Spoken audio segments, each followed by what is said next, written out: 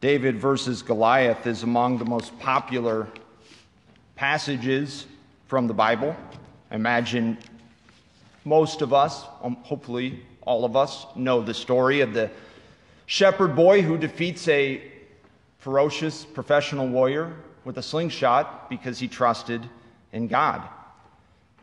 But what isn't as well known is the chain reaction set in motion by David's victory.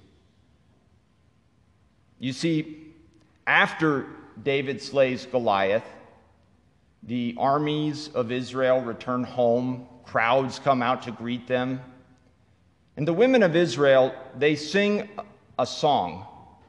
Saul has slayed his thousands, and David his 10,000s.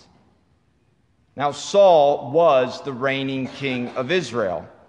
He had fallen out of favor with God. His days as king were numbered, but for the time being, he was the king. And he didn't like this song. Saul has slayed his thousands, David his 10,000s.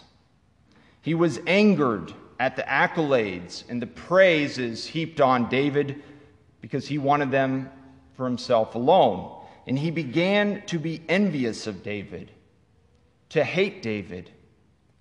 And he would plot to kill David in a short amount of time. You can read about how all that unfolds in the second half of 1 Samuel. But I mentioned Saul and David and this dynamic because it illustrates well a couple of sins that Jesus warns us about in our gospel. One sin, a little more obvious, ambition.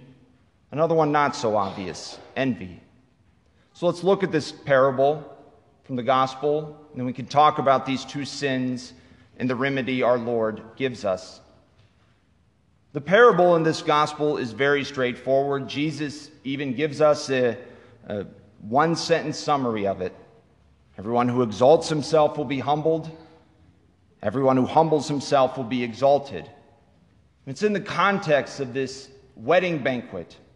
He says, don't seek the highest seat of honor, rather seek the lowest, and then you'll be elevated to a better seat. Now, but Jesus is not teaching us here. The point of this parable is not how to get a good seat at a wedding. He's teaching us about his kingdom, that the kingdom of heaven, greatness in the kingdom of heaven, is different than greatness in the world. That those who are great in the kingdom to come will walk the path that Christ himself walked, that of humility, of service. And this is a theme that is all over the Gospels. All over. I'll just give one example from Matthew because I think it helps fill out what this parable is about. In Matthew, Jesus says to his apostles, "You know the rulers of the Gentiles lord it over them, and the great ones make their authority over them felt. But it shall not be so among you. Rather, whoever wishes to be great among you shall be your servant. Whoever wishes to be first among you shall be your slave." And as he goes on to say, just so the Son of Man did not come to be served, but to serve, and to give his life as a ransom for many. Christ, true God, true man, becomes the lowest of all. He dies a condemned criminal to save us. He gives us the example par excellence of greatness being seen through humility and service. Those who humble themselves will be exalted. That's the positive teaching of this parable. But there's also a negative side, a warning. Those who exalt themselves will be humbled, will be brought low. And this is where we can talk about the sin of ambition. And I need to be clear, when I say ambition, I'm using the word a little bit differently than we typically use it in 2019. I am not saying that it's a sin to set goals and work to achieve it. Not only is that not a sin, that's a good thing. When we talk about ambition as a sin, it's something very precise. St. Thomas Aquinas says, he teaches us that the sin of ambition, it's more about desiring to obtain recognition and honor for ourselves above all. And in severe cases, we want that honor for ourselves alone.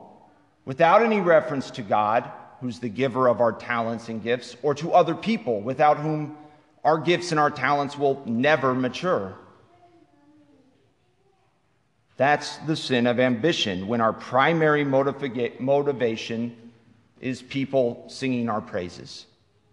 Now, some people might say, okay, what's so sinful about that? What's wrong with wanting accolades and honor and praise? What's wrong with wanting people to applaud us?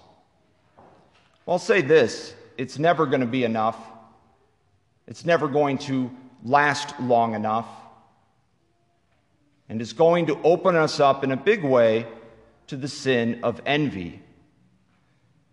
Envy is a deadly sin for a reason. It's one of the more common ones we see throughout the Bible. Envy was behind Cain murdering his brother Abel. You could make a good argument envy was behind the Pharisees' conspiracy to kill Jesus. The book of Wisdom tells us that it is by the envy of the devil that death came into the world. What is envy? Well, it's different than jealousy. Jealousy is, I want what you have. Envy, though, is a sadness, or perhaps an anger, some kind of discontent at the success or excellence of another. So if jealousy is, I want what you have, envy is, I'm upset things are going well for you. I'm annoyed things are going well for you. Angry, you're succeeding. Envy is seeing someone else get the highest seat of honor and secretly despising them for it. Envy is having a shepherd boy save your life and all of Israel from the Philistines, and then despising him when he's rightly praised for it. Ambition opens us up to envy, and envy is the motivation very often behind much more serious sins. Even everyday sins like gossip and slander often have envy behind it, but even anger, violence. Envy has left in its wake a trail of broken friendships, broken marriages, families.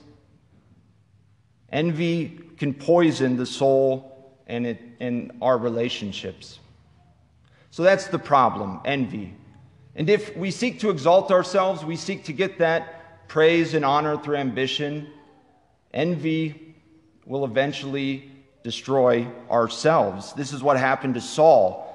Saul, at that moment when he heard that song, something changed inside of him, and he began to hate David. And this begins this downward spiral from the moment he allowed envy to enter into his heart until he dies on the battlefield, a shell of his former self. That's the warning of this parable. Whoever exalts himself will be brought low. What's the solution? The solution, Christ gives it to us, it's in our first reading, is humility. And humility is not thinking poorly of ourselves. It's not turning ourselves into a doormat and letting everyone else walk all over us. Humility is seeing ourselves as God sees us. God sees all, He knows all. He knows our faults, our weaknesses. He knows our hidden sins that we're too afraid to tell. He knows our strengths, our good qualities, and the intentions of our hearts also. He sees the saint that He's created us to be and the sinner we are at this moment.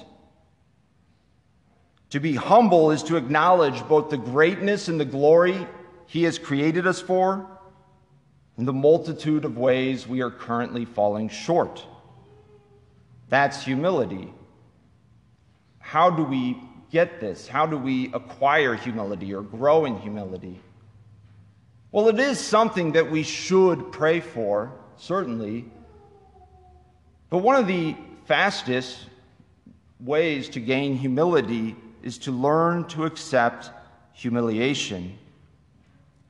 Pope Francis talked about this a couple years ago. He said, sometimes we think that humility is to go quietly, perhaps head down looking at the floor. This is not humility. We have to be aware that there is no true humility without humiliation. So enduring humiliation, what does that look like? Well, it could be as simple as laughing at ourselves when we make an embarrassing faux pas. It could be as simple as saying, "You were right and I was wrong." It could be as simple as saying, "I don't know," and that's the honest answer, but it makes us look a little bit foolish. Or, a great way to regularly practice this is to go to confession. I'm not saying we should be humiliated by the priest in confession. That should never happen. What I'm saying is it's humbling to come to confession, to say, "Bless me, Father, for I have sinned," and then to name our sins. That's humbling. But it's humility that brings us closer to the Lord. It's humility that is the path to the greatness God has created us for. And it's by accepting these by accepting these humiliations life throws our way that we can come to grow in this virtue. So as we continue with Mass, let's pray for the grace to resist the temptation to ambition and envy. Let's pray for the grace to endure humiliation so that we can come to know the greatness and glory God has created us for, so that we can become the saints He created us to be.